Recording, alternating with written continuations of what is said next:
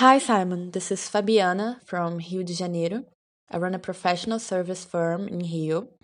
I find social media a waste of time, but now that I'm a freelancer, I kind of can't ignore it anymore. You seem to have fun with it. Can you give me some advice on how and where to start? Are social media a waste of time and can be creating massive amounts of content in social media be fun? I used to say social networking because I thought it was a waste of time. I changed my mind. We live in the age of leverage, and the currency is attention. Energy flows where attention goes. So, is it a waste of time to read what other people eat? Yes.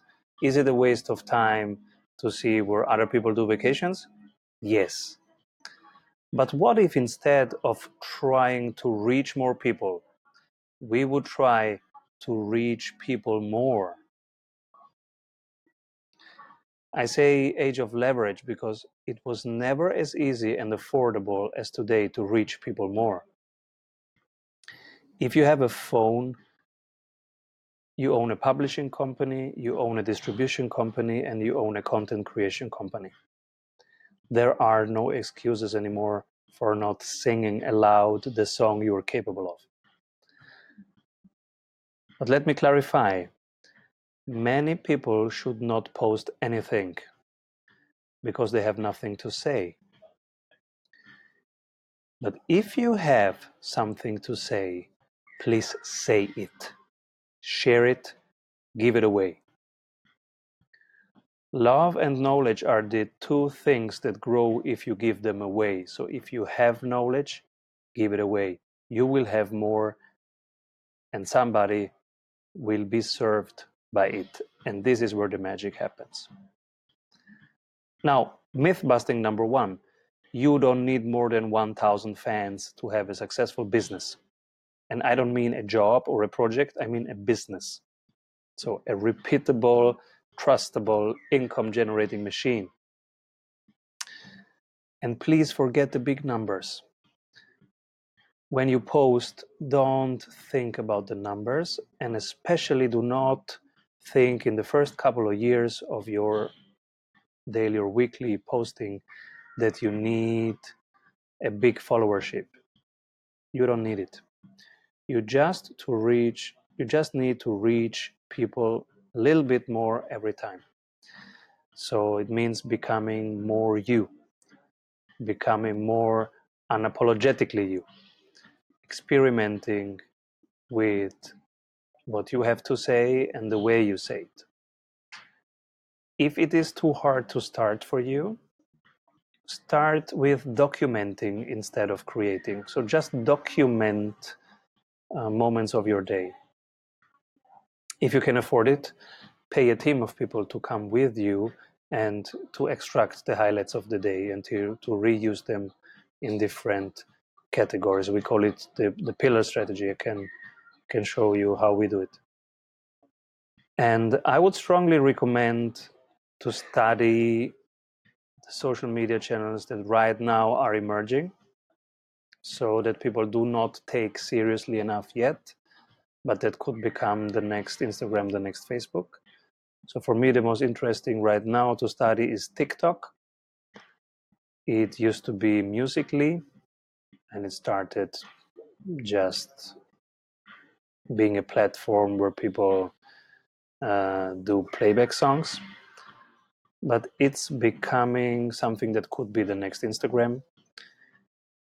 So study it and learn the language, the nomenclature, the choreography of these social experiences that are created there. Search for the hashtags of your industry, of your field.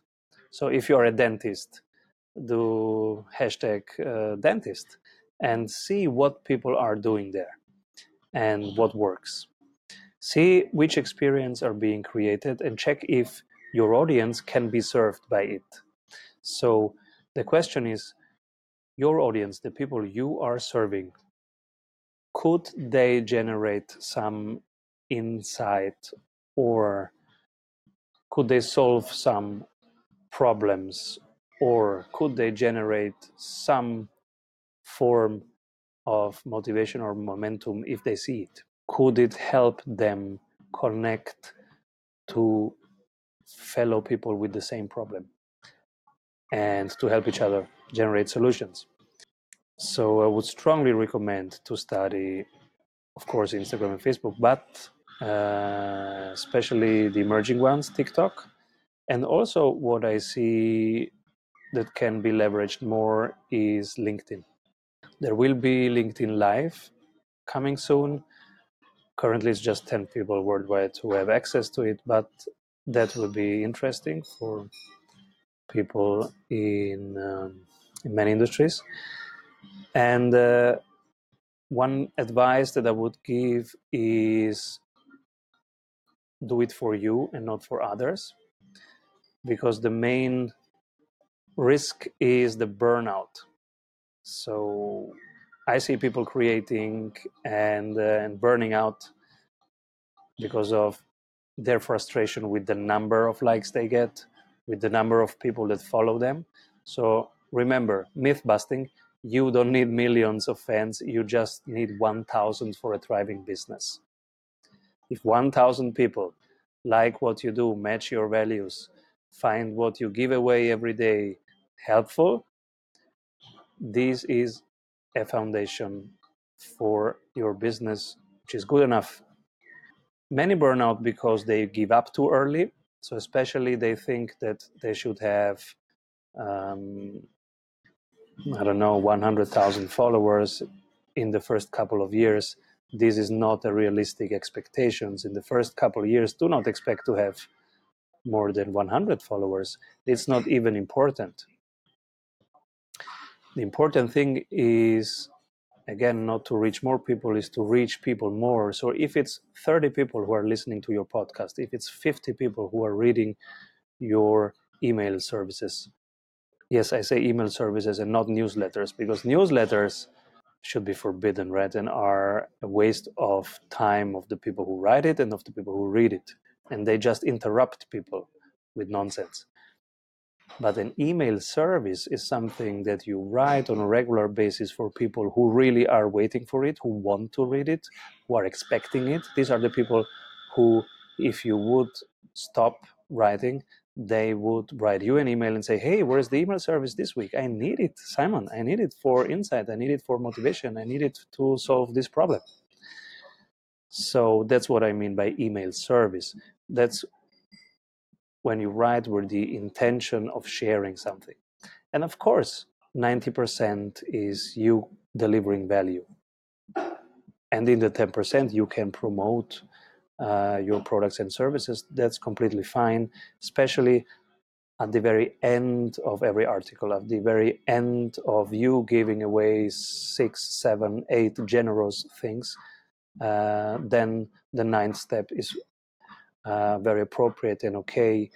And to say, and by the way, I built this, maybe it's helpful for you if you want to try it, this is where you can try it. But be careful, self-care is very important. Do not give up too early. Do not have these expectations of having thousands of followers in the first years. And do not give away from a place of scarcity, just give away from a place of abundance. This means you can give love and knowledge if you have more than you need, but you cannot give if you have less than you need. That's important. And also in life, give from a place of abundance. So first, make sure you have enough knowledge so that you have the feeling that you have much more knowledge than you can use today. So now give it away. But if you have the feeling this is basically everything you know on that topic and it is limited, then don't give it away. It's too early. And the last thing I can tell you is create an SOP, a standard operating procedure that helps you and your team have a flow of content creation where you create a thing once, but you can use it many times. That's where we talk automation. That's where we talk reusing evergreen content. And I will make an episode on that, on our SOP, which we call the value creation flow, in this very next episode. So if you're interested in the SOP value creation flow, stay tuned. The next episode is about that. I hope that was helpful, and see you next week. Hi, entrepreneurs. No matter if you are going from 0 to 1 or from 1 to 10, you are not alone. Our community of over 16,000 entrepreneurs has done remarkable stuff in the last few years. We've seen single parents start their business and grow it to 7 figures. We've even seen couples succeed as entrepreneurs together in life and work. Now, we've created workshops that can propel you to freedom and growth without needing to fly away from family and friends. Our new workshops work from anywhere, anytime, on any device. Let us help you be found when you are needed the most by the clients you truly want to work with. Check strategysprints.com to build up your business and have fun doing it.